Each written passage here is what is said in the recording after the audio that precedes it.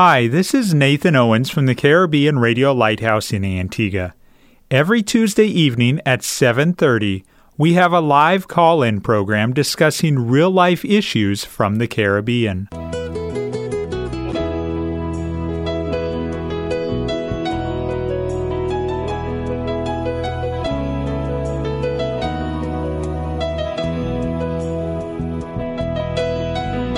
Sanctify them through thy truth.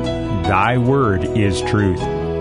You're listening to That's Truth, a live call-in program with Dr. David Murphy, designed to answer your questions biblically in this confusing culture. Dr. Murphy has over 30 years of counseling and ministry experience here in the Caribbean and is ready to answer your questions according to truth. Good evening and welcome to another episode of That's Truth here on the Caribbean Radio Lighthouse.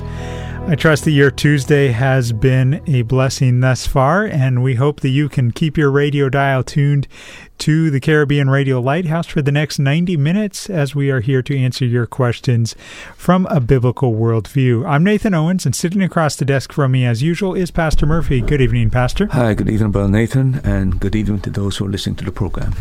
Now, Pastor, right at the end of last week's episode, we had a question come in from Antigua, and the question is, Pastor Murphy, can you please explain Daniel chapter 9 and Nehemiah chapter 9? Well, let me attempt to answer those questions hurriedly, because I'm not too sure the person wants an exhaustive study of Daniel chapter 9. That would require almost an entire program in itself. But the gist and the essence of Daniel chapter 9, it has to do with Daniel confessing his sin for Israel. And the reason why this happens is because in Daniel chapter 9, he's read the account in Jeremiah, where Jeremiah had prophesied that the captivity of Israel would last for 70 years, and after 70 years, Israel would return to the promised land. And Daniel realizes that that time is coming to an end, and therefore he anticipates that God is going to intervene and restore his people. So he began the process of prayer and intercession. And Daniel has in his mind these 70 years that Jeremiah had prophesied. And then in answer to his prayer, Gabriel comes and answers Daniel's prayer. And quite frankly, he tells Daniel that, he is aware that he has this mental framework of 70 years. And then he gives a prophecy about what is called 70 sevens. A lot of people have been misled because the words, it has 70 weeks in this passage. And I don't have the my study on it right here, but I can suggest to anyone who has a concordance to go into the scriptures and check up that expression. You find that it has to do with 77s. It's not 70 weeks. It's 77. They're two different words in the Hebrew language, but they're so similar, and therefore they're translated weeks. And that's the problem that people have when they come to 70 weeks. It really is 77s. And what it's referring to really is 77 of years, which is 490 years, that that the Lord says that will involve the nation of Israel. And then he gives details on what that 77 to 490 years are about. And if you look at verse 25, could you read that, Brother Nathan? Yeah, Daniel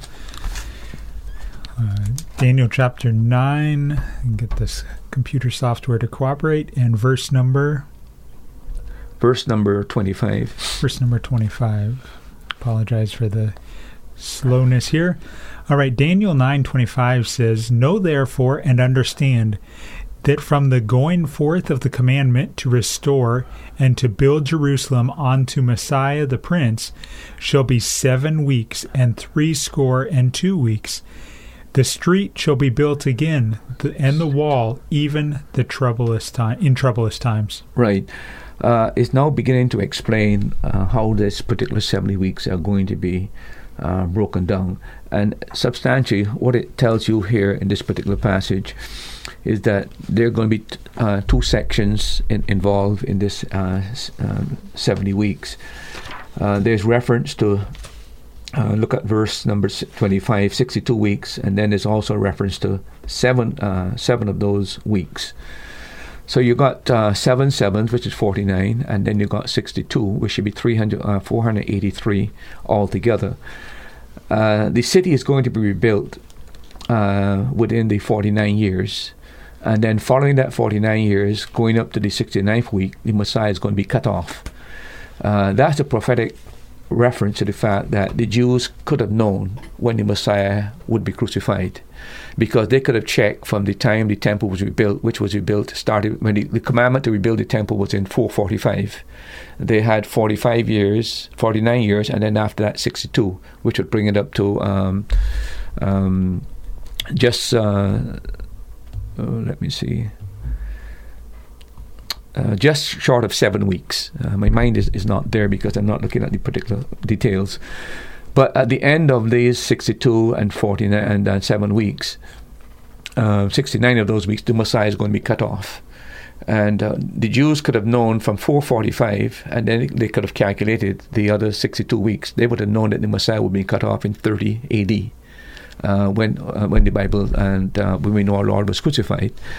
So there was a sign indication in the book of Daniel that they could have had an approximate idea when the Messiah would be cut off. The Messiah would be cut off. They may not have known all the details of how it would be done, but at least the Messiah would be cut off at a particular time was given. What is concerned about this prophecy, that there's a gap between the 69th week and the 70th week. There's still one more 7 weeks or 1 year, 7 years that is still due in terms of the Jewish nation. Remember, this prophecy relates to the people of Daniel and the city of Daniel, and it has nothing to do with the Gentiles. This is a prophecy relating to Daniel. Daniel is praying because he has 70 years that Jeremiah has prophesied that the captivity will end and they'll return. But while he's praying, the Lord sent Gabriel to tell him, listen, you're talking about 70, but it's 77s, basically, before this whole program with Israel is going to be complete. And he then gives those details about when the temple will start rebuilding in 445, the commandment. It will take 49 years, and then it will lead to another 62, and then the Messiah will be cut off. After that, there's a gap where there's another 7 years to come. And that's where, if you look at verse 26. Daniel 9:26 says, "And after 62 weeks shall Messiah be cut off, but not for himself. And the people of the prince shall come, and shall destroy the city and the sanctuary, and the end thereof shall be with a flood, and unto the end of the war desolations are determined." Then read verse 27. "And he shall confirm the covenant with many for 1 week. And in the midst of the week he shall cause the sacrifice and the oblation to cease. And for the overspreading of abominations he shall make it desolate, even until the consummation. And that determined shall be poured upon the desolate." Yeah. So you would have 69 weeks fulfilled with the building of the temple, the Messiah's death. Then there's a hiatus or gap between the 69th and the 70th week. But you notice in verse 27, there's going to be one who's going to come, and we know who he's going to be. The prince that will destroy the city is to come. So whoever is to come is coming out of the nation that destroyed Jerusalem, which occurred in 70 AD. This same one that destroyed the city, he's coming out of that people. The Bible talks about that. And he's going to enter into a covenant, which is called what we call the 7-year tribulation period. So what he does, he signed a peace pact with Israel to protect Israel for 7 years. Israel, of course, will go into the peace pact. Not all of them, because you'll find out later in the same chapter and later that there's many that will go into this peace pact with the Antichrist. But in the midst of that peace pact, he removed the sacrifice, and he sets up what is called the desolation abomination, which is the image of the beast set up in the temple of God. 2 Thessalonians talk about in chapter number 2. And so this is what it's talking about. It's talking about God's plan for Israel and what that plan entailed. It entailed not only the people returning, but the temple will be rebuilt. But it also entailed the fact that the Messiah was going to come, the Messiah was going to be cut off. And then we have he's now cut off, Israel is cut off according to Romans chapter 9, 10, and 11. We Gentiles have been grafted in because Israel has been set aside. And in chapter 11, Paul says God is going to regraft Israel into his program. So when the church is taken out and raptured, he now begins to deal with Israel. And this 7 years is the period of time that God takes up Israel and begins to discipline Israel. And that's where the Antichrist will come. The peace pact will be signed with the Antichrist. And the Lord is going to return, and eventually he's going to set up his millennial kingdom. So Daniel chapter 9 really gives you the entire spectrum of prophecy in relation to Israel. It has nothing to do with the Gentiles, nothing to do with the church. And that's where there's a gap between the 69th week and the 70th week. And that is what you call the age of grace that was not revealed in the Old Testament. And that's where we are right now. That's where we are right now. But we're quickly coming to a close because the Bible prophesied that Jerusalem will be trodden underfoot until the times of the Gentiles be fulfilled. Now we know that for the first time, Israel now has control of Jerusalem. It's in our generation that Israel now has legal control of Jerusalem. Of course, the person who did that was Trump. He made Jerusalem the capital of Israel. That is a very significant prophecy, that the Jerusalem will be under the control of Gentiles until the time of the end. So we're very, very close to midnight because that prophecy has already been fulfilled. So we just got to wait to see how much longer this is going to happen. Remember, before the tribulation begins, the church has to be raptured. So, and the rapture is imminent. It can occur at any time. So Daniel chapter 9 basically is the panoramic survey of what God's plan is for Israel and how he fits into the program, and that he's not finished with Israel. He still has a 7-year period to deal with them during the tribulation period. And by the way, this dovetails into the book of Revelation. You cannot understand Revelation until you understand Daniel. Daniel is the key to prophetic scriptures. If you don't understand Daniel, you will never understand the book of Revelation. And you'll find that in the book of Revelation, it talks about 1260 days, and a time, and half a time, and a time. All of that is 3.5 years, and 3.5 years is emphasized in different ways.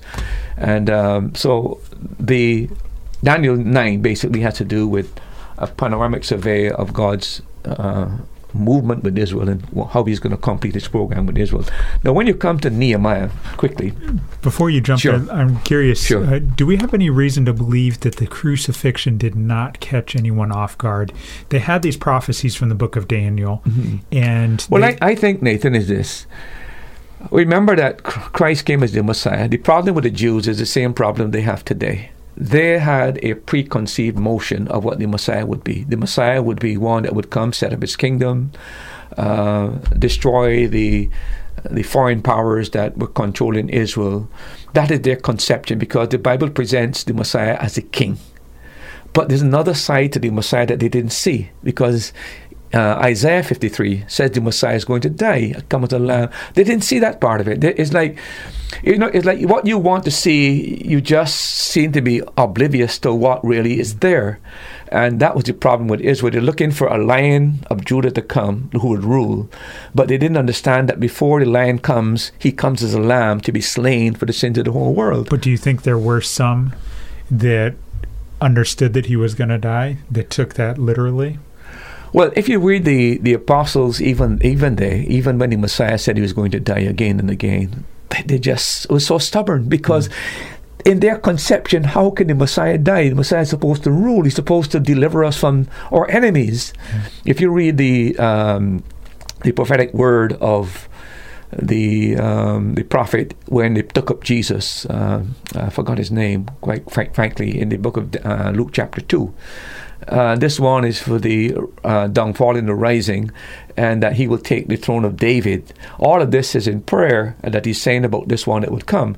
So they're looking at it from the perspective that this is the Jewish mindset, and I think that's where they miss the whole idea. Even today, they find it difficult to believe that a Messiah would suffer under Roman power and be so ignominiously crucified and disgraced and not display his power. In other words, Christ is seen as a failure as opposed to be the Savior. Yeah. And that goes back. But we who understand the prophetic word, that from the very beginning, Genesis chapter 3, the proto-evangelion, the first promise, that the seed of the woman would bruise the serpent's head, but the serpent would do what? Bruise his heel. Now, that's a prophecy that started in Genesis chapter 3. When was the Messiah's heel bruised? At the crucifixion. Everybody knows by now that when the nails are put into the thing, it went through right through the heel. That was a prophecy that the Messiah would be crucified. But of course, you're talking about the beginning of history almost. How would people ever grasp to understand that? Yeah. But then you go through the book of Leviticus, and you see the idea that sacrifice for atonement, sacrifice for atonement. You've got all these sacrifices. You go to the Day of Atonement, and you've got the scapegoat, you've got the two goats. One is slain and one is let loose. One dies for sin and one carries away the sin. Again, that's the two the Messiah will play. But that is all done pictorially in the Old Testament, pointing towards the one that would come. But again, when you have this idea of what you want, and you're reading the Bible from your particular angle of looking at, rather than take the whole perspective, I think that's where they miss the whole thing about the Messiah. And today, as I said before, you still got a lot of Jews are turning to Christ individually. But as a nation, they are still looking for the Messiah to come. The Messiahs are, that's why the Bible said they will look on me whom they have pierced, and they will weep with me as a woman in birth pains, because they'll finally realize, I can't believe this. The Messiah actually came and we missed the boat. But that's when their eyes will be finally opened. And at that time, of course, our Lord comes back and he deals with them, purges the nation of Israel, deals with the Gentile nations, and then sets up his millennial kingdom and reigns on the throne of David. Every single promise that God made, every single prophecy that God made has to be fulfilled. And one must sit on the throne of David who will reign forever. And that cannot be a man, that has to be God. You were mentioning Nehemiah chapter 9. Yeah, Nehemiah chapter 9 is another reference that the person asked that we look at. And again, Nehemiah chapter 9 is a chapter where they are confessing, quite frankly, their sins before God. And they are going to make a new covenant with God at the end of Nehemiah.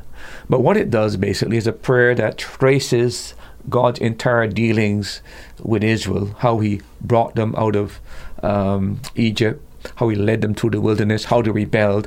And in that prayer, it keeps calling to the fact that in every stage that God worked, they rebelled. So it's really a prayer of confession of the sins of the people. And I think what the person might have wanted to get across, and I suspect this, I can only speculate, but I think it had to do with the emphasis being placed on the law, that they didn't obey the law, and because they didn't obey the law, all these things came upon them. But again, that is exactly correct, because they were under the covenant of law. And the covenant of law was this. The people said, all that the Lord tells us we will do. You know, that is, you have signed a pact with him that you are going to live according to the law. So if you want God to deal with you on the basis of law and you don't obey law, you meet God's severity and God's judgment. So I suspect that's what the person was trying to, I'm not too sure, but I think that's the angle that they probably were trying to emphasize, the idea of the dominance of the law. And we don't dispute there was a dominance of the law, but that was an old covenant that God dealt with Israel.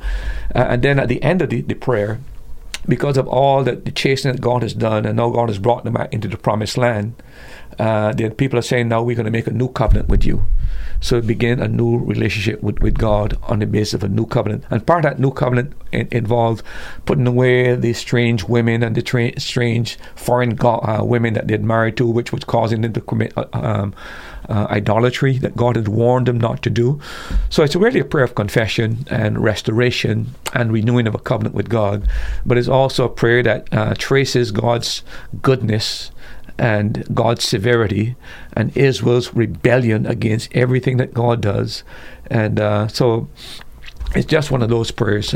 Just like Daniel is confessing his sin and the nation, it's a prayer of confession as well, and it's a prayer of restoration to a new covenant. You're listening to That's Truth on the Caribbean Radio Lighthouse. If you have a question, we would love for you to ask it. You can send it via WhatsApp or text message to 268-782-1454, or you can call and be put live on the air by calling 1-268-462-7420. Yeah, what I would like to do next week when I start the program, I want to do a thorough analysis of Daniel 9 and Nehemiah, to break down the prayer stuff and just go through it section by section. It's just I got it this evening and I didn't have time to go through it, but I want to do that to do a more thorough job. I made a note of that, and we will start out next week's episode, Lord willing, with that. Pastor, a WhatsApp question that has come in from Antigua: is it right for a Christian to work on Sunday? That's a question that I have been asked many times. I think it depends. When I say that, there are some jobs and some careers that necessitate working. Take a doctor. He didn't go into his profession because he wanted to work on Sunday, but he may be attached to a hospital, and it might require that he be there.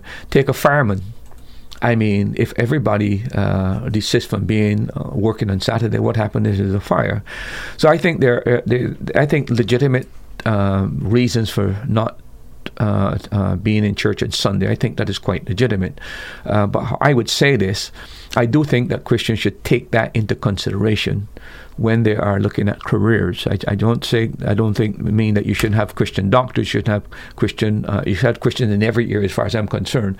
But it is something to be borne in mind that it will affect some Sundays. If your conscience bothers you, this is an area, I think, where people have Christian freedom and liberty, so that choice should be made. But I know that there are people who don't have to be at work on Sunday, but maybe because they're paid double time on Sunday, they would still go in that direction. I think that that would be something that a Christian should try to desist from.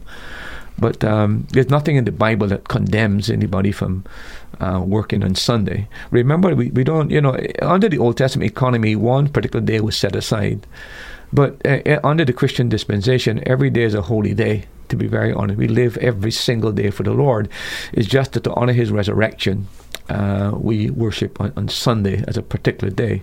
So let's not get bogged down into a legalistic system that create unnecessary guilt and burdens on people because they find themselves in a situation where they might have to work on Sundays.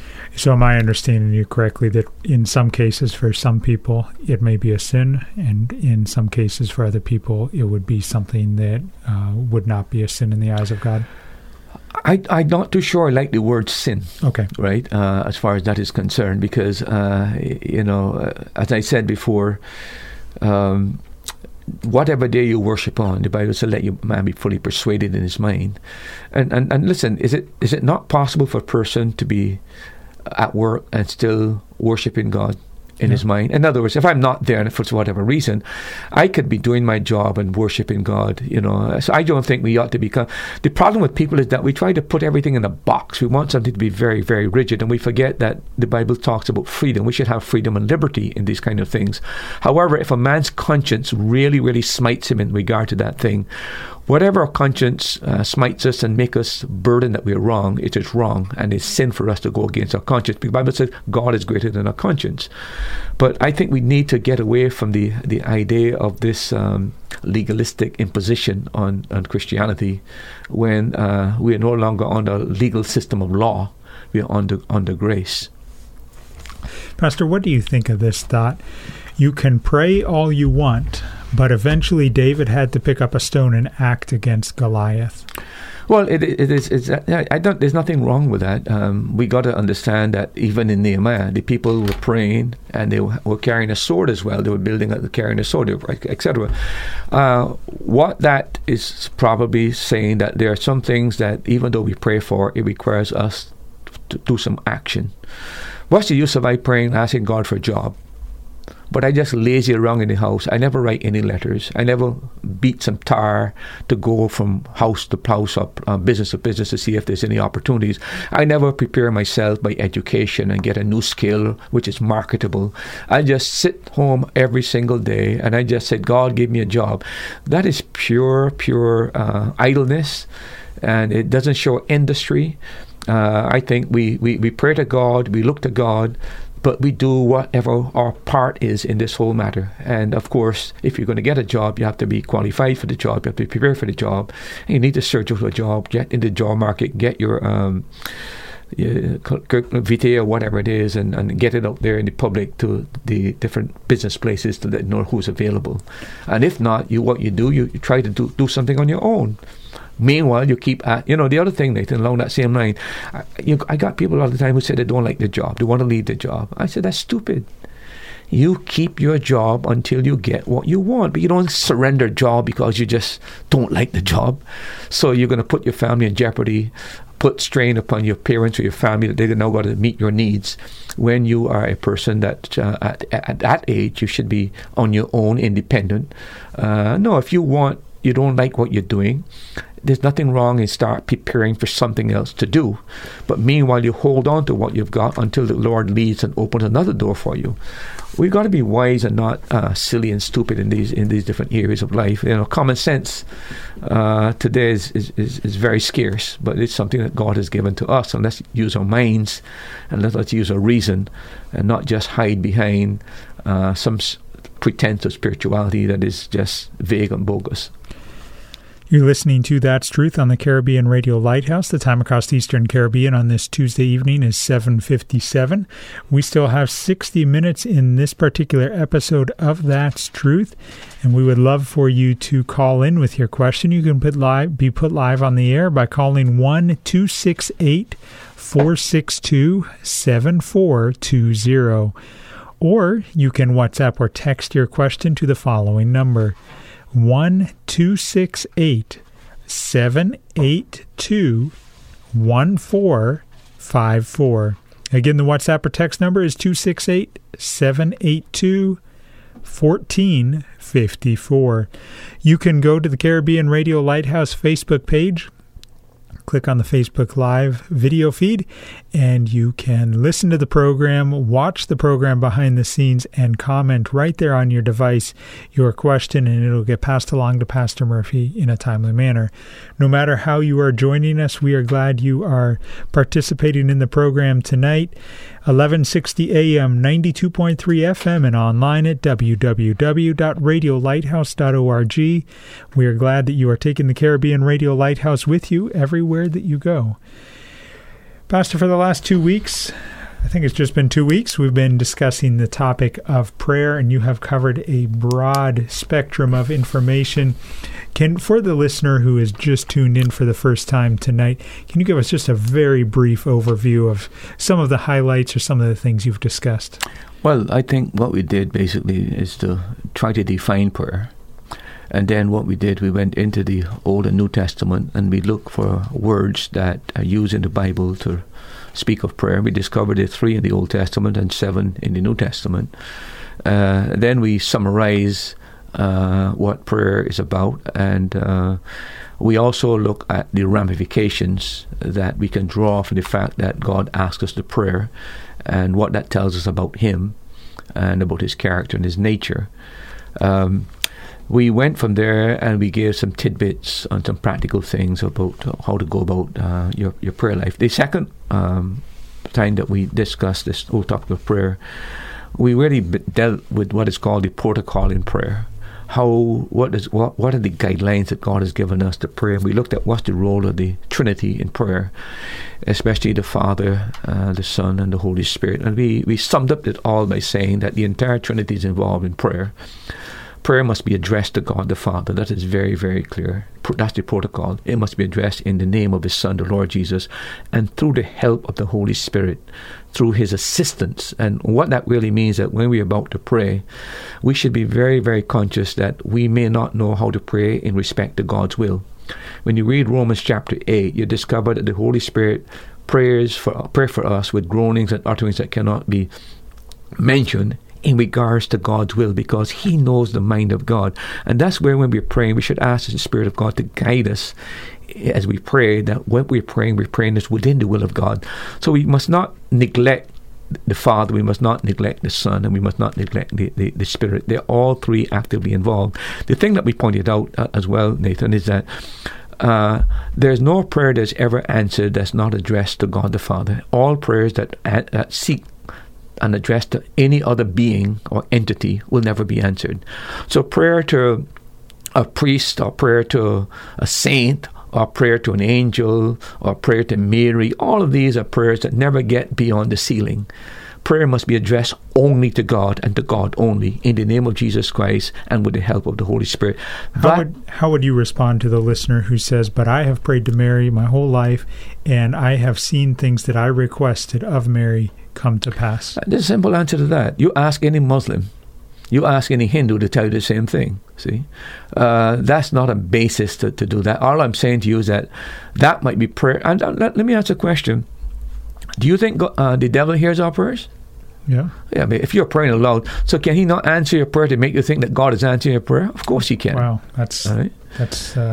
No, I mean, if you were the devil, yeah, and you wanted to mislead people, to be very honest with you, and you can get people praying to a saint, or praying to a woman, or praying to a false god, and you can get that answered, would you not do it? Of course. It's a whole act of deception.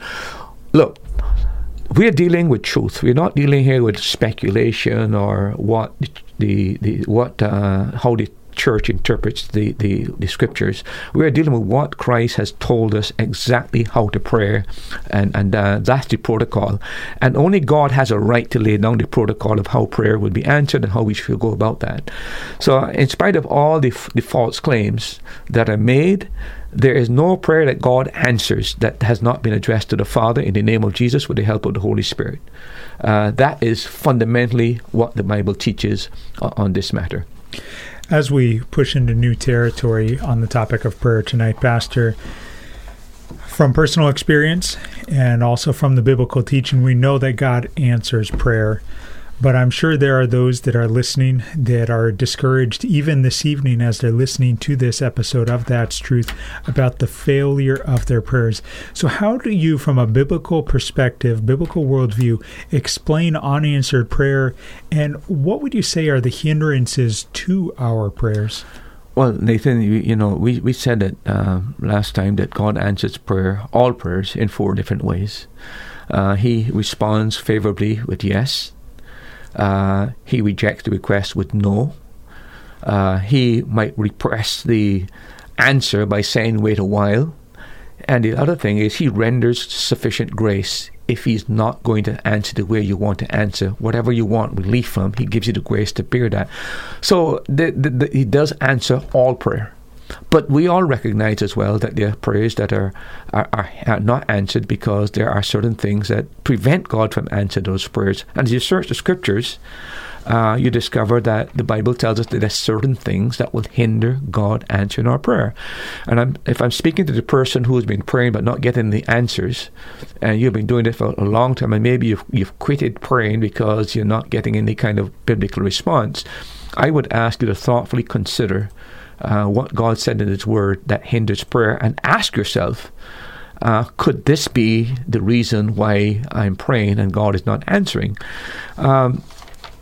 Look at James chapter 4 and verse 3. We have a very good reason there why God doesn't answer prayer.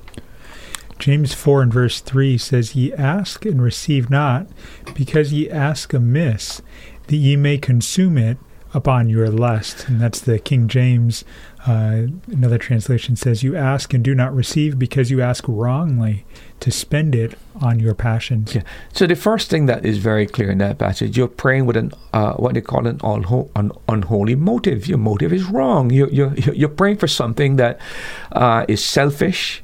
You're praying for something that ultimately does not center around God's will or God's purpose. And all prayers should be prayed to God in respect, in the sphere of God's will. That's why the Holy Spirit is so important. You can't read Romans chapter 8 without seeing that central to prayer is this whole matter of God's will. As a matter of fact, even in what we call the Lord's Prayer, which I hope we get to look at, he says, Thy will be done. As we begin the prayer. So it's about God's will. Here is a prayer, and James is saying you're praying, you're asking amiss, because what you want is for your desires, for your own selfish lusts. And because of that, God is not going to respond to your prayer. Look, there are people who are praying for the conversion of a relative, but it has nothing to do with God's will. Maybe a woman has a husband who is a drunkard, or a husband who doesn't supply the needs of the home. And her main reason for wanting God to intervene in that person's life, it has nothing to do with God's will. It's just hoping that he would get sober and start to perform his roles, his responsibility. You've got people, you want revival in the church. Well, you want revival. Well, we want a church to grow larger. We want larger incomes. We want larger. It's not about God being glorified. The motive is all wrong. People want the filling of the Holy Spirit. Well, you want filling of the Spirit? Well, I want to speak in tongues so I can display pyrotechnics and get people's attention upon me. All of these, we got to understand, if our motive is wrong in prayer and it's selfish in prayer, don't be surprised that God doesn't answer our prayer. So that is one of the things that James explains to us as an unholy motive. Also, look at Isaiah 59, verse 1 and 2. You see another reason why God doesn't answer prayer. Isaiah 59, verses 1 and 2 say, Behold, the Lord's hand is not shortened that it cannot save, neither his ear heavy that it cannot hear. But your iniquities have separated between you and your God, and your sins have hid his face from you, that he will not hear. So that he would not hear. So here's Israel puzzled. We're beseeching you, we're asking you, but yet we're not getting a response. And the prophet comes on the line and said, the problem is not with God, the problem is with you. It's not that God can't hear you, or God's hand is not so powerful he can't reach down and help you, but your iniquities and your sins have created this divide, this separation between you and God, so that God will not hear you. So it may be what I call here unconfessed sin. That it may be a sin of the past that we have not confessed, or it may be a sin of the present that we're cherishing. But sin in our lives that it's held deliberately that we're doing, and we knowing we're doing it, and yet we're coming to God to ask in God's favor and God's blessing. God said, no. I can't bless you and respond to you when you actually know what you're doing is wrong and evil and sinful. I was reading about R.A. Torrey. He said there was a time in his life when there was something that used to bother him. And he realized he was praying, he was not getting anywhere. And the Lord convicted him about the whole matter. So he went to God and said, started praying to God, said, God, if this thing is wrong, I want you to forgive me. And he still didn't get any prayer. But when he faced the fact, God, this thing is wrong, I confess it, I forsake it, he said that was the breakthrough he got. And he emphasized the fact that there are things in our lives that we may know is sinful, but we continue to do them, yet we want God to bless us. So not only the matter of having an unholy motive, but if we have known unconfessed sin, now God may at times be gracious and bypass that, but we are warned here that this kind of unconfessed sin can be a hindrance to our prayer, and God may not answer our prayer. But in the day and age that we live, there's so much emphasis on God being a loving God. How would you respond to the person who says, Pastor, God is a loving God. He wants to answer my prayer, and he will answer my prayer whether I have sin in my life or not? Well, you can't help people from being self-deceived. All I would say to people, the regulatory characteristic of God is his holiness. That's the first thing that's emphasized in the Bible is holiness. And I think it's very significant. He talks about his holiness before he talks about his love. In the Old Testament, his holiness is emphasized. He's seen as light, basically. In the New Testament, he's seen as love. There are two sides to God. But if we had actually emphasized the love aspect without emphasizing the holy, we can take advantage of it. And I think that's what's happened today. The church has done a great disservice to people in this world by overemphasizing the love of God at the expense of his holiness. God is love, but God's love is holy love, right? It's not childish love or emotional love or hysterical love. It is holy love. And we got to understand that the key thing about God is his holiness. And when we come to God, that holy aspect is vitally important. This is why, Nathan, if you look at Psalm 139 and verse 23 and verse 24. Psalm 139, verse 23 and 24. Search me, O God, and know my heart. Try me and know my thoughts, and see if there be any wicked way in me, and lead me in the way everlasting. Yeah. You notice that David is praying, and as you come to God, he knows that there are things that might be hidden in his life, and he wants God to do a thorough catharsis in his life, and he's asking God to search him out. And notice that he said, search. He has to search my heart, basically, and then he asked God to search my thoughts. And then he says, if there be any wicked ways.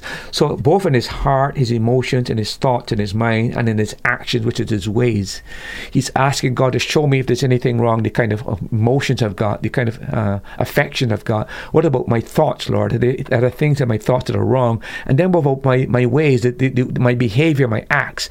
He wants those three main parts of him to be searched by God, so that God might bring attention, because David is conscious.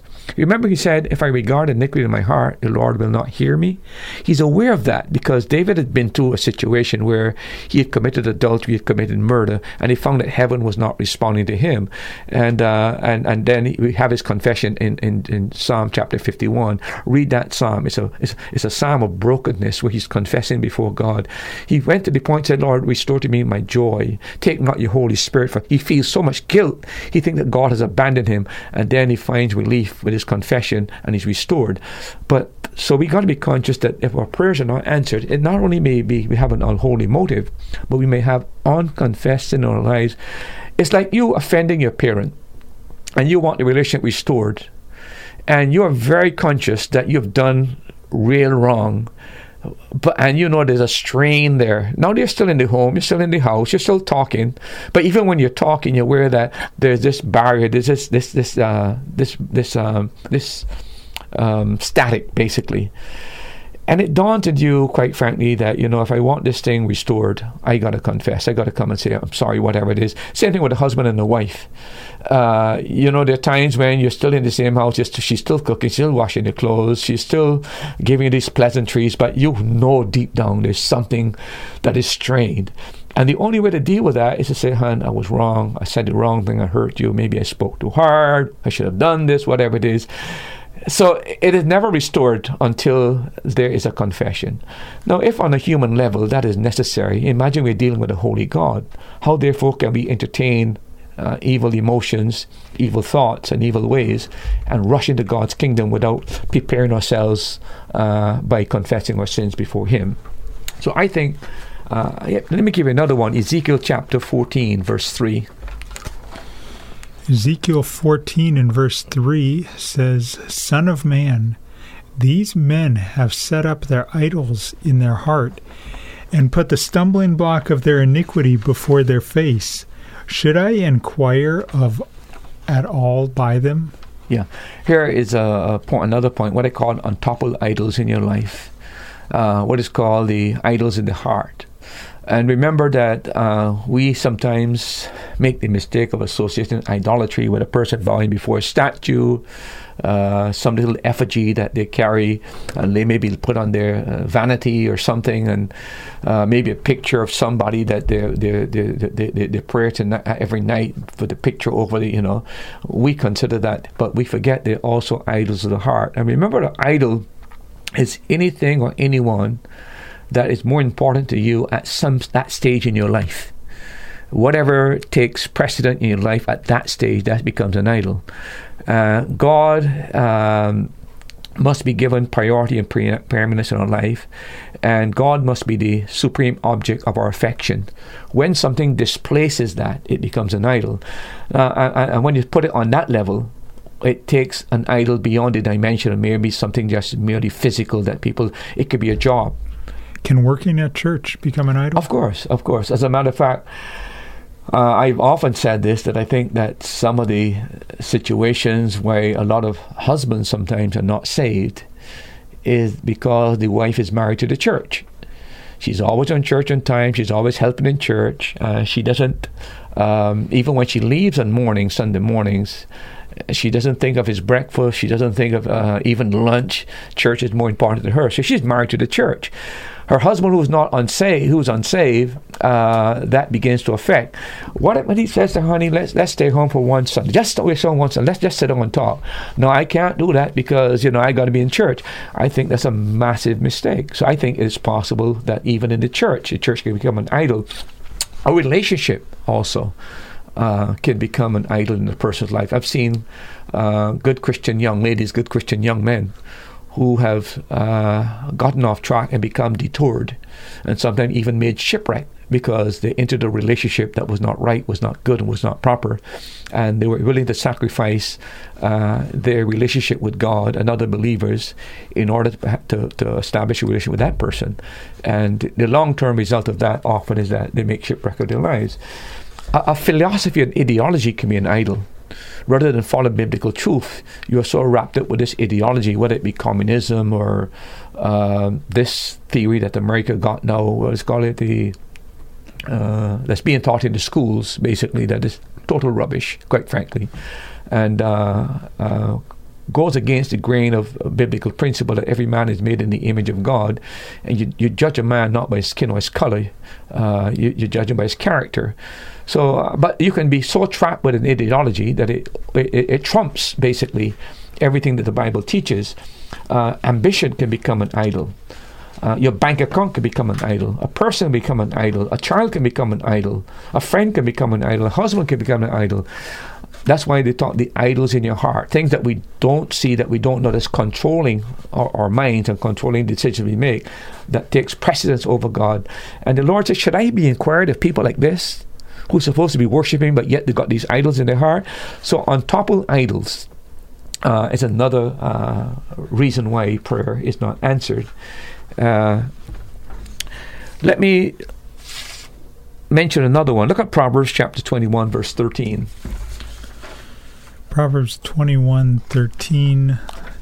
Whoso stoppeth his ears at the cry of the poor, he also shall cry himself, but shall not be heard. I call it a compassionate heart. The Bible says that God has decided to be the father of the widows and the orphans. And here he's saying, quite frankly, a person who sees the needy and is in a position to help the needy and turns its heart away from the needy because of his stinginess and lack of generosity, the Bible says the Lord will not hear. Read it again, please, because people may not be aware that there's such a verse in the Bible. Whoso stoppeth his ears at the cry of the poor, he also shall cry himself, but shall not be heard. Yeah. So we have to be generous, we have to be compassionate, and where there is legitimate needs and we are brought into contact with those legitimate needs, and there's really need for some kind of help, we ought not to be so stingy that our fists are folded and squeezed, and our books are zipped up, and we don't want to respond. An interesting verse that is found, look at 1 John chapter 3, verse 22. 1 John 3 and verse 22. And whatsoever we ask, we receive of him, because we keep his commandments, and do those things that are pleasing in his sight. And read verse 23 as well. And this is his commandment, that we should believe on the name of his Son, Jesus Christ, and love one another, as he gave us commandment. No, that's all compassion, but if you want to read the context of that, read from verse 16 and see the context of where this passage is found. Verse 16.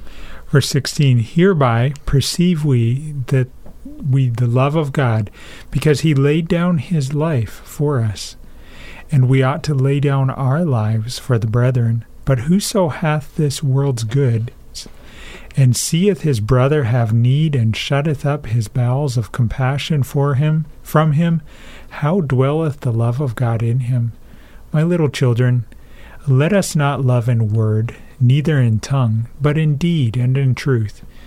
And hereby we know that we are of truth, and shall assure our hearts before him. For if our hearts condemn us, God is greater than our heart, and knoweth all things. Beloved, if our heart condemn us not, then have we confidence toward God. And whatsoever we ask, we receive of him, because we keep his commandments and do those things that are pleasing in his sight. Do you notice that verse 16, and it's sandwiched between the word love? Yeah. And you notice what kind of love it's not just in word, but in deed. It has to do with being compassionate, right? So again, quite frankly, we have what we ask of him if we obey his command. What's his commandment? To love. But not just love in word, you love in deed. So here is the element of, in the context, is dealing with being compassionate. And if we don't, the basis of we don't have a compassionate heart, God warns us that it might lead to him not showing, answering our prayer. You know, you've probably read about the life of George Mueller. George Mueller took care of over 2,000 orphans. He never once solicited funds or money from anybody. But yet, he never once, there was not a single day that those kids went without 3 meals a day. Sometimes even the very day when he thought the Lord wouldn't come through. And a lot of funds came through his hand. And you know why? Because he was generous. He wasn't stingy. And one of the things that if we want God to answer our prayer, be generous to us and answer our prayer, we have to learn the element of compassion. One other verse, Philippians chapter 4 and verse number 19.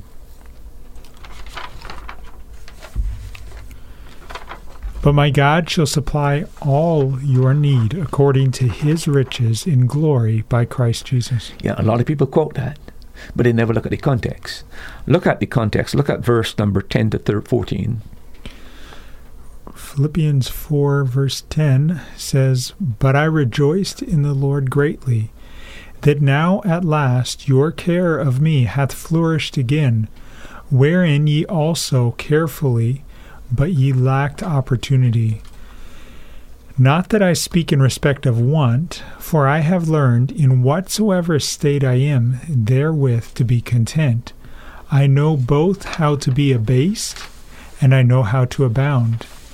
Everywhere and in all things I am instructed both to be full and to be hungry, both to abound and to suffer need. I can do all things through Christ which strengtheneth me. Notwithstanding, ye have well done, that ye did communicate with my affliction.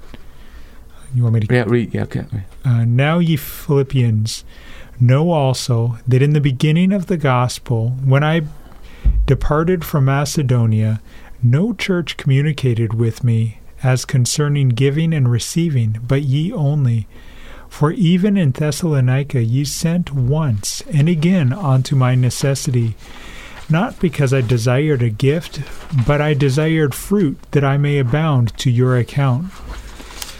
But I have all, and abound, I am full, having received of Epaphroditus the things which were sent from you, an odor of sweet smell, a sacrifice acceptable, well-pleasing to God. But my God shall supply all your need according to his riches in glory by Christ Jesus. You see the context now? Here is a church that's been generous to Paul, not once, twice. He said, when he points that out. Then he says to them, I'm not telling you this because I want, I've learned to be in content. But then he says, but God will supply your needs. It's in the context of a church that is focused on missions and helping missionary support. It's out of that you get this particular passage that God. So we sometimes rip the passage out of the context. Not every Christian God is going to supply every need. Quite frankly, it has to do in the context of generosity. Because you have been giving and helping in the ministry, Paul said, now God will supply your needs. Because you're supplying the needs of others, God will supply your needs. Sometimes that's the danger of just taking a passage out of context and applying it to everybody, when into actual fact is referring to generous Christians who are involved in the Lord's work. Let me mention another one quickly. Mark chapter 15, verse 25. I think we all know this one. Mark 15 and verse 25 reads as follows. And it was the 3rd hour, and they crucified him. Mark 15? Mark 15:25. I have the wrong reference. Anyhow, it's a passage there where, let's look at Matthew chapter 6. Matthew chapter 6. Yeah, I'll give you the reference. This is the prayer there in Matthew chapter 6, the Lord's Prayer. Starting in verse 5, and when thou prayest, thou shalt not be as the hypocrites are, for they love to pray standing in synagogues and in the corners of the streets, that they may be seen of men. Verily I say unto you, they have their reward. I want you to look at the verse 12. Look at verse 12. Verse 12 says, and forgive us our debts as we forgive our debtors. Correct. What I'm trying to point out here, another thing that hinders God answering our prayer and responding to us is what I call an unforgiving spirit. There are times when we hold grudges against someone, and we somehow feel that we get some kind of gratification over holding malice. And we got to understand that God has said that He forgives us on the basis of we forgiving others. As a matter of fact, I would say this without being absolute in the matter. I think it's very hard for a person to have known true forgiveness and not be willing to forgive. See? And that is where I think that sometimes I've actually heard somebody said this. I don't go to that extent that if you can't forgive, you'll never be forgiven, quite frankly. But the point is, if you've experienced the forgiveness of God, you know that you were not forgiven on your merits. You're not forgiven on the basis of your good works or anything you can do. It's out of grace. And you also know that you're forgiven in spite of all your repeated offenses against God. He still forgives you once you confess, right? Then God said, but if I'm doing this for you, how do you not reciprocate? And I do feel that people who have an unforgiving spirit will find that they're praying, but somehow they know they're not getting through, because an unforgiving spirit hinders access to the throne and halts God's capacity to respond as He should. So an unforgiving spirit is another factor that needs to be taken in mind when it comes to... How would you respond to the listener who says, but Pastor, you're taking God's word too literally? Well, I can't help but take the Bible literally. That's the only way to interpret the Bible.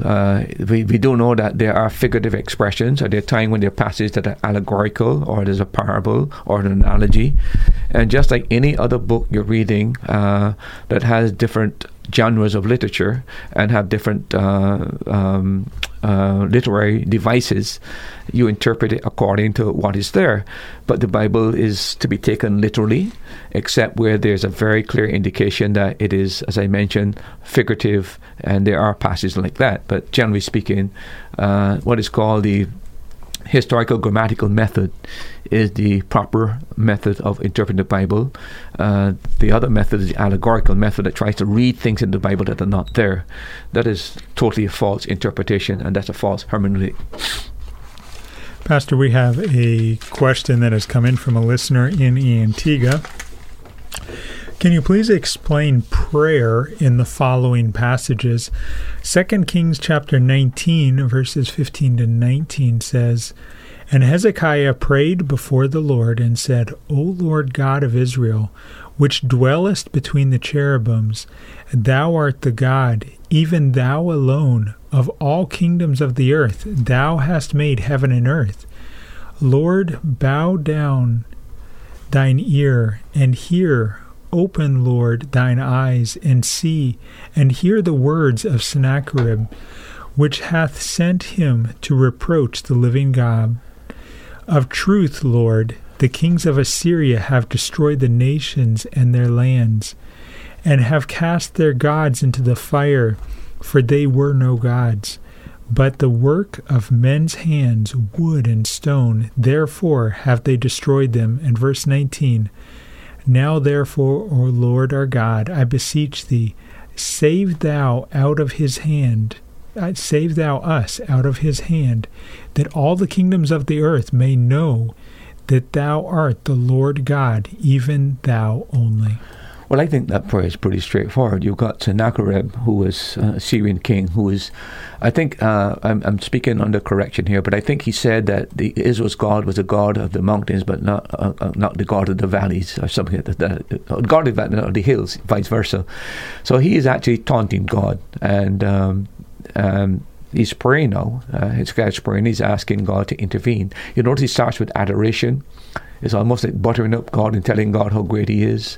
I think that prayer should always start with God, never with us.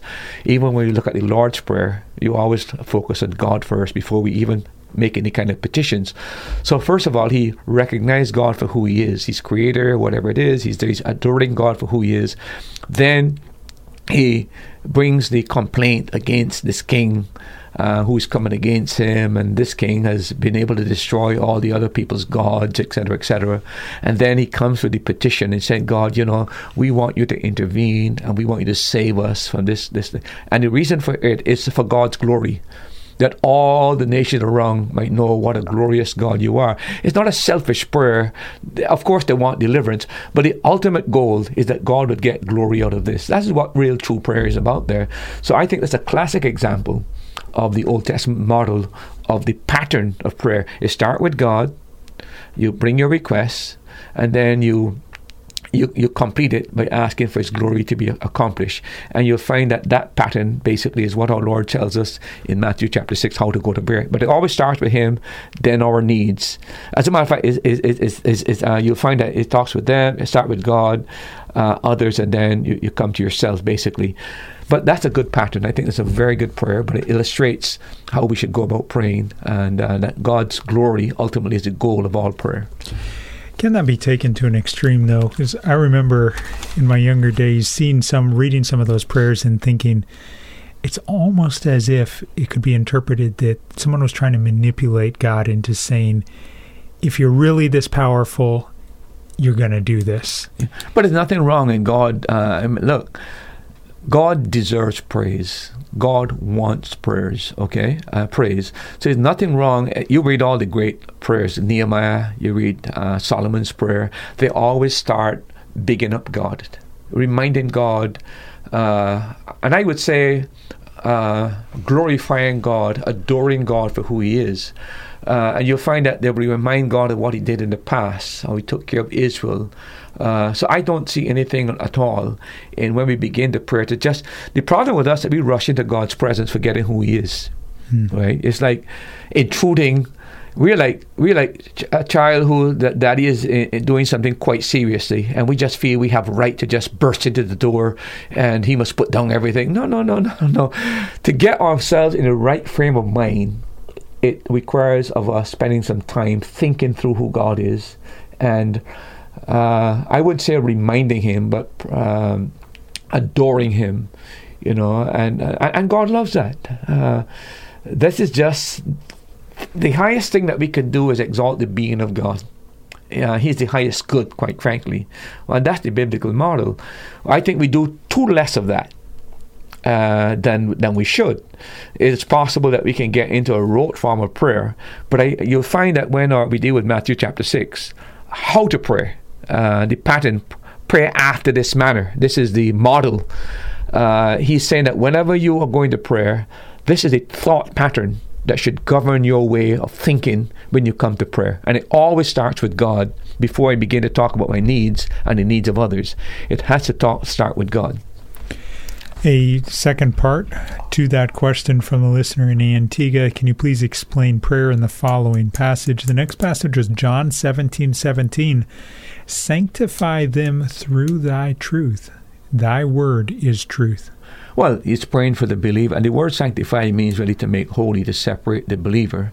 And he's praying that the Lord would use His word to help the believer in his life to become more sanctified, to become more holy. That's a given. And by the way, David himself said, thy word have I hid in my heart that I might what? Sin against. So even in the Old Testament, the word was the instrument that we used to restrain sin in a person's life. And of course, if we walk and order ourselves, he said, thy word is a lamp unto my feet, a light unto my path, right? And light unto my path. In other words, it gives light how to walk in the ways of God. So that prayer is a legitimate prayer. Lord, as use your word to sanctify your people, to make your people more holy, to walk in your ways. I think that's the very, very clear intention of what our Lord was praying for. And two more passages to have you explain prayer would be the Nehemiah 9 and the Daniel chapter 9 in That's reference the same thing? to... Yeah, well, we talked about that already. We'll deal with that more exhaustively. I want to go to especially Daniel 9 next week, but I don't want to bypass because I want to go through in both cases what the prayer constituted, what was the nature of the prayer. That's what I want to do there. So it gives us an idea of the pattern, what went on. But I'll deal with that more exhaustively next week. Thank you to the individual who sent in that question. Pastor, we have another WhatsApp question from Antigua. Good evening. I'm a bit confused about the Trinity. Is the Trinity a directive specifically from God? And is there any direct passage to say God is three parts? Also, why was there such a huge debate about whether the Trinity is true or not in the 3rd century when it was established? Who is Tertullian? Tertullian, yes, thank you. Look, the thing is this.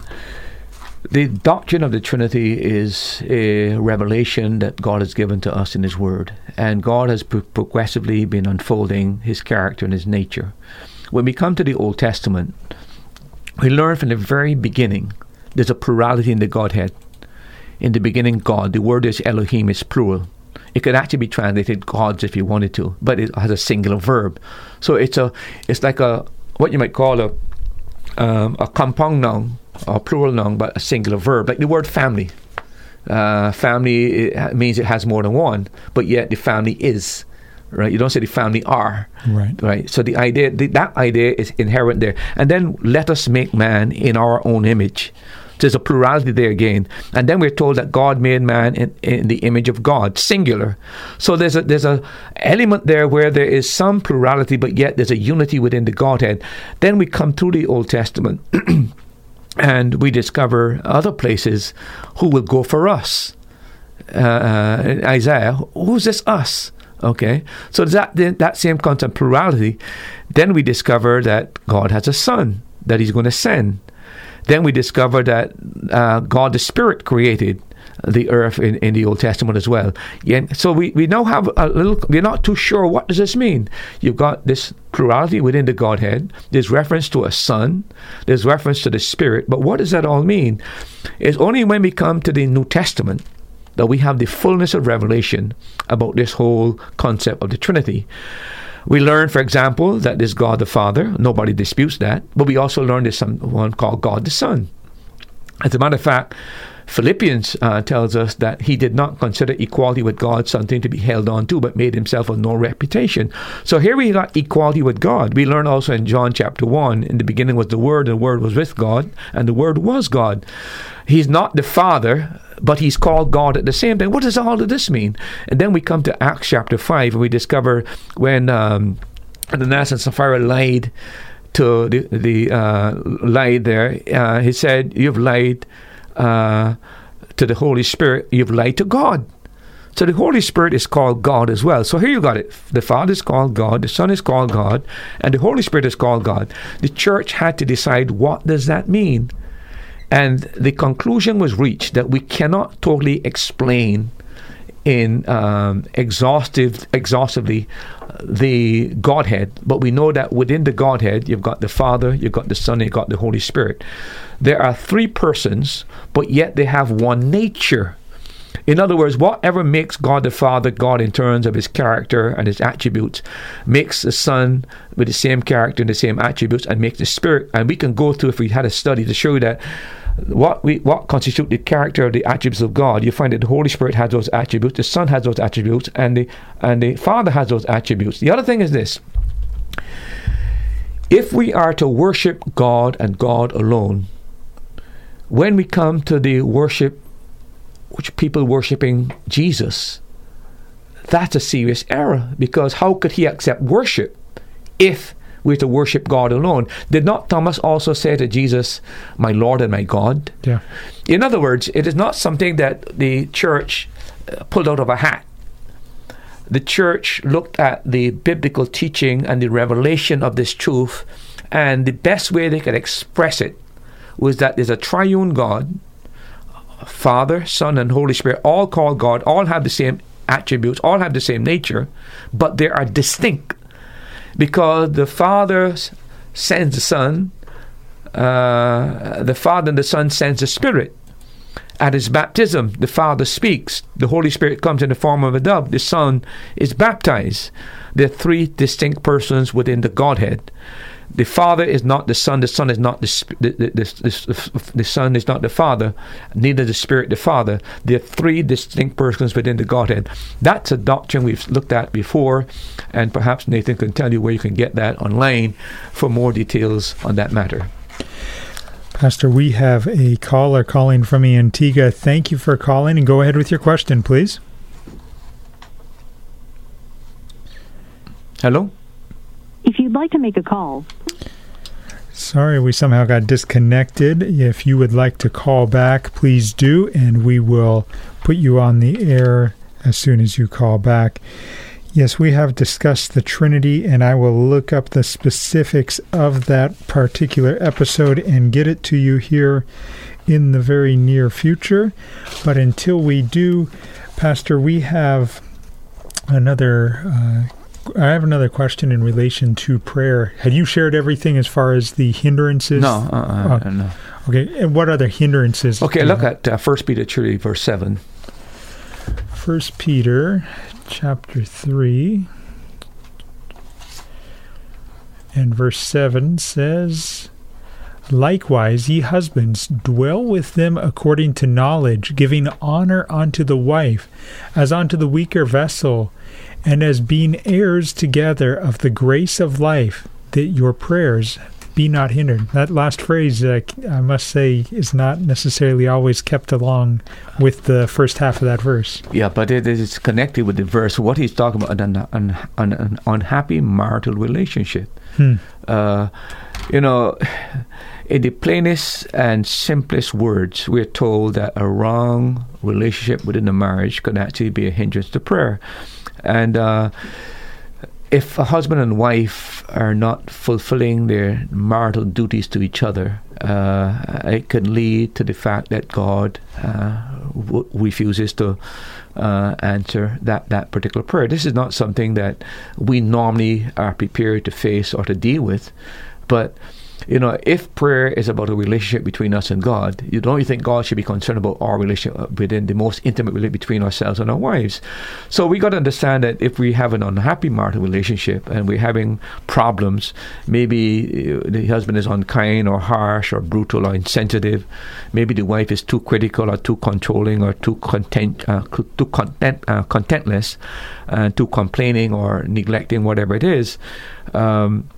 And I don't want to, there are other areas that we can talk about that we can't discuss, but there are things like intimacy that it could interfere with marriage, communication, and finances.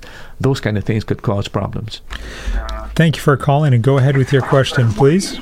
Are not fulfilling their marital duties to each other. If you can turn your radio down for us, please, and I'll put you back on the air in just a moment. I can't say that that's something, when you hear people preaching about prayer, you usually don't hear the context, Pastor, of the marital relationship affecting how your prayers are answered. Yeah, because it's embarrassing. Yeah. And the reality is that I think when you even within the Christian family, it is really a great barrier that we're not prepared to face, and very few people really address the issue. Why did God allow these embarrassing things to be put in Scripture? Well, to show us our depravity, for sure, and to show us that we really need to deal with Him and depend upon Him on a daily, regular basis.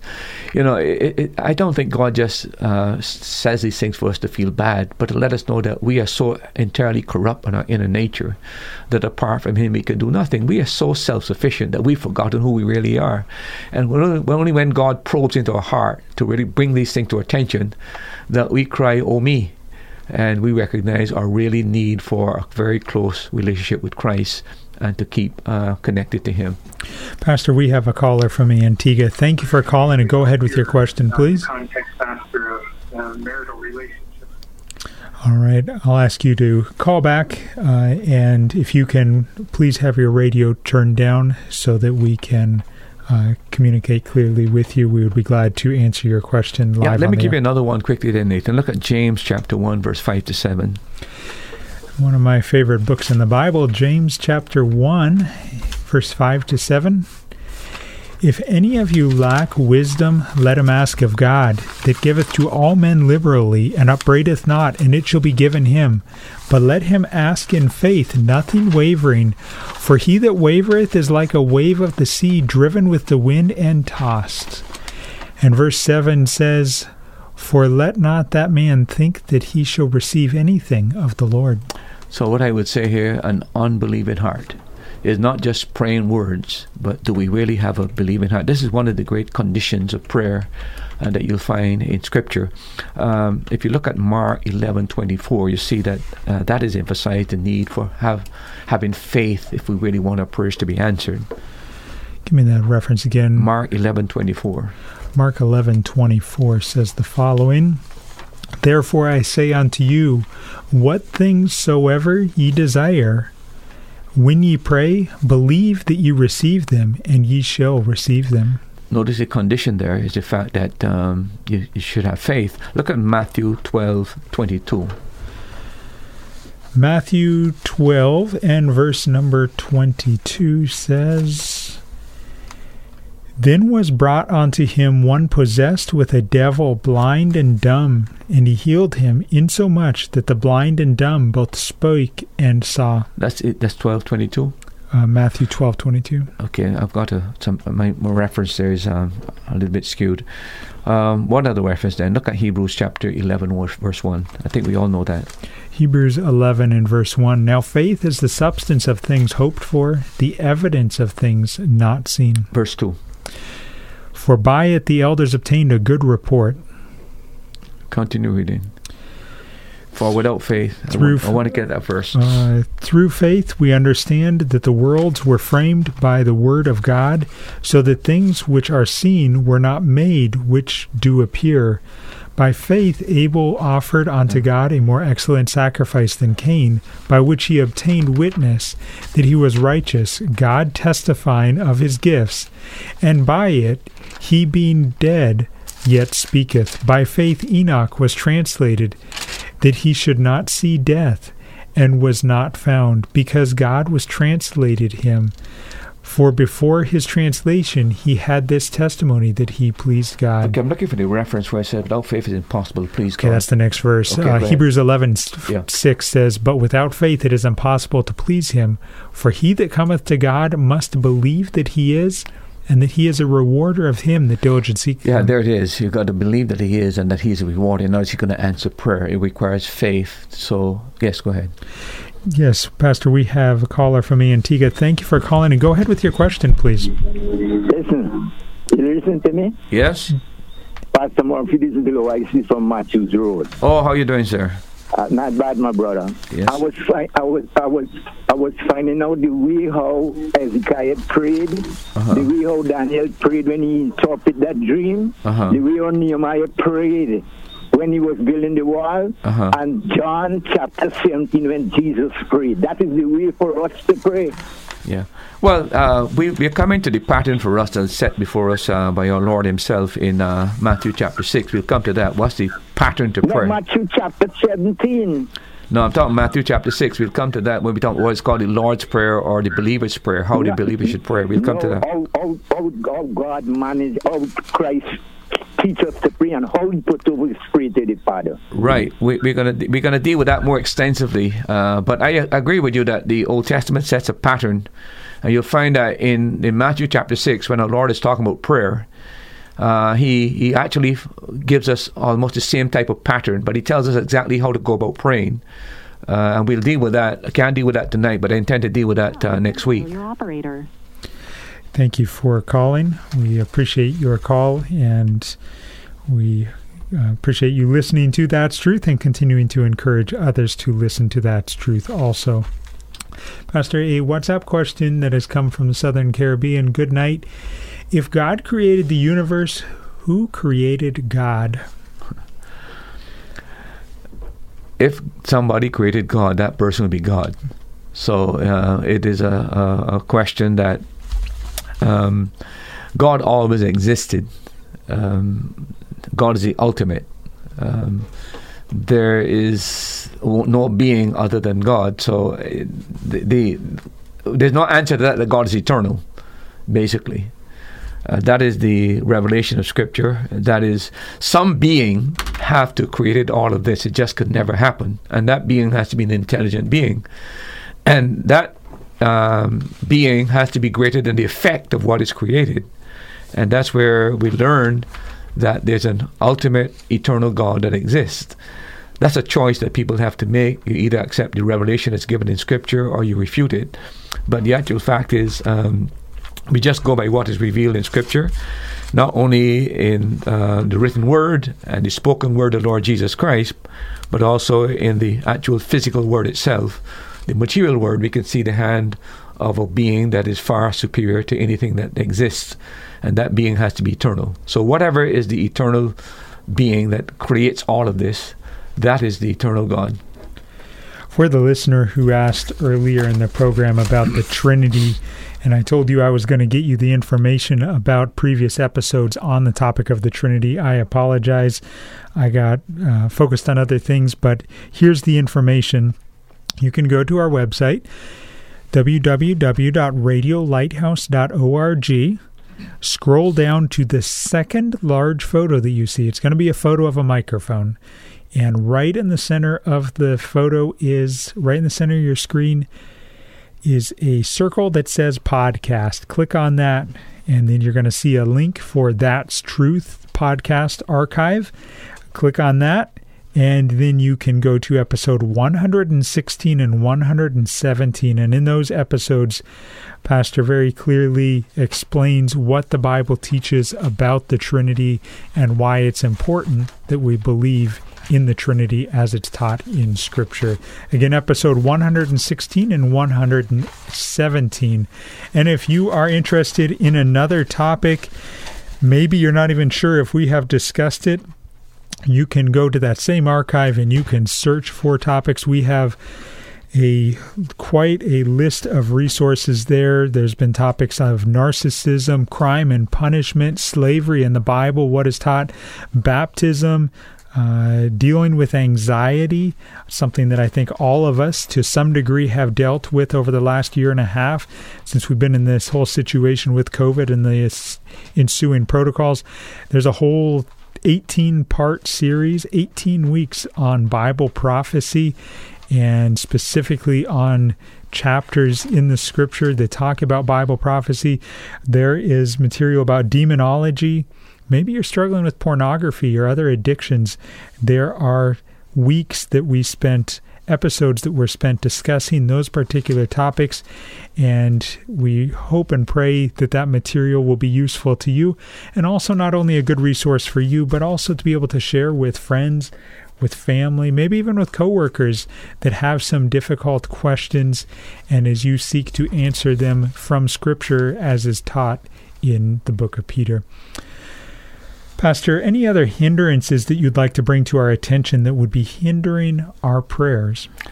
I think thus what I gave you is a good summary. The unholy motives, unconfessed sin, untoppled idols, uncompassionate heart, unforgiving spirit, unhappy marital relationship, an unbelieving heart. There may be others that if you search the Scriptures, but I think those are substantially the core that explains why our prayers are not answered. That's actually quite a comprehensive list, and when you think about it, quite a few things we've got to make sure that we have right before we have a clear prayer communication with God.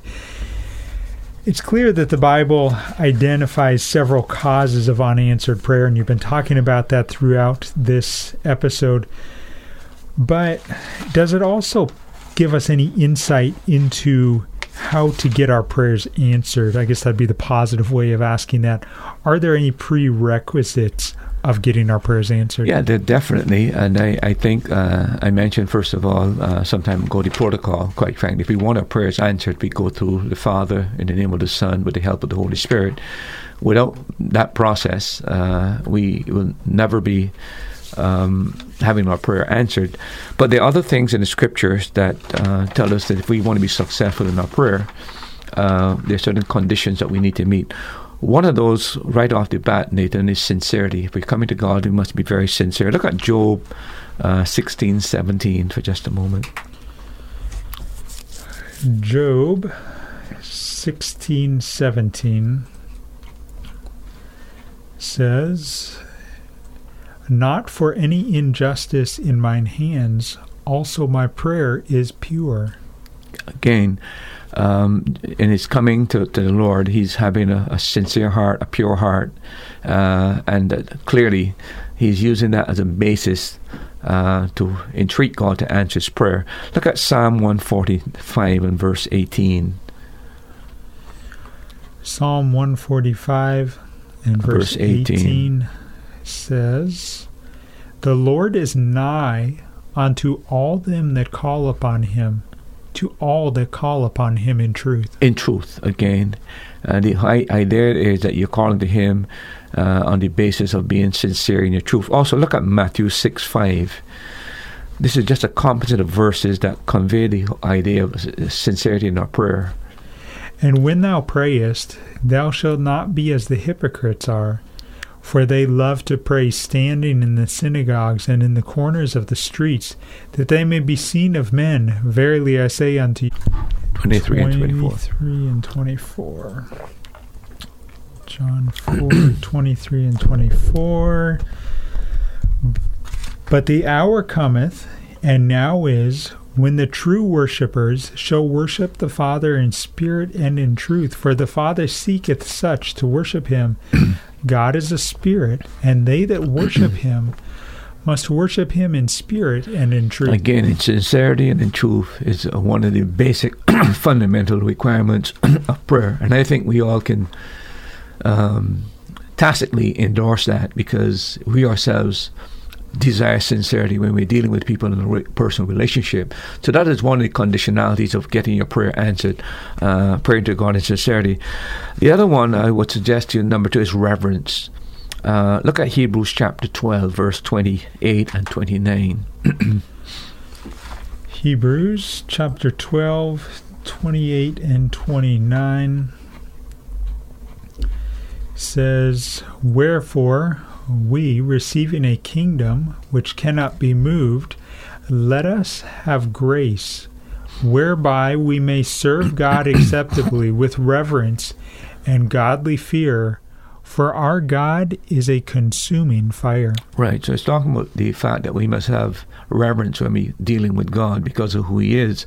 Matthew 6:9 is another that gives the same inference to the idea that we must come to him with reverence. "After this manner, therefore, pray ye, Our Father, which art in heaven, hallowed be thy name." Again, the idea is that when you come into God, you don't rush into God's presence. You've got to acknowledge who he is and the fact that he is the Father, and you treat him with respect, just as you treat your parent with respect. You respect God when you come into him with reverence. And then Ecclesiastes 5:2, it's another reference there that I would use to convey this idea that we must have a reverential approach when we come to God. Ecclesiastes 5:2, "Be not rash with thy mouth, and let thine heart be hasty to utter, and let not thine heart be hasty to utter any other thing before God, for God is in heaven, and thou upon earth. Therefore let thy words be few." Again, the idea of rashness. You when you're a rash person, just rush into God, this total irreverence, quite frankly. And then he said, watch what you're saying when you come before God. You've got to understand that God is in heaven, you're on earth. And even in the Lord's Prayer, what we call the believer's prayer, he said, "Our Father which art in heaven." He's our Father. But we must never forget the distance between us. We're on earth, he's in heaven. And we must always maintain that idea. I know that we call him Abba Father, Daddy, Daddy, Daddy, but we still respect our parents. We don't rushing to him without even contemplating what we're going to do. We're going to make a request. We have a distinct respect for our parents, and we should have a distinct respect for God when we're coming to prayer. In the last 30 seconds, does that mean that I have to be fearful when I go before God? Can I go before him in confidence?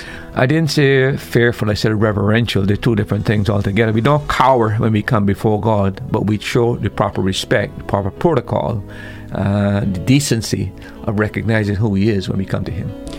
You're confident that God hears your prayers and answers your prayers? Of course. And I think there are many people who could give testimony to that fact, that God answers prayer. Thank you for listening to That's Truth, and be sure that you stay tuned next week as we continue this topic. Thank you for joining us for today's program. We pray that the Holy Spirit uses the truths shared from God's Word to strengthen your faith. Now you've heard it. That's truth.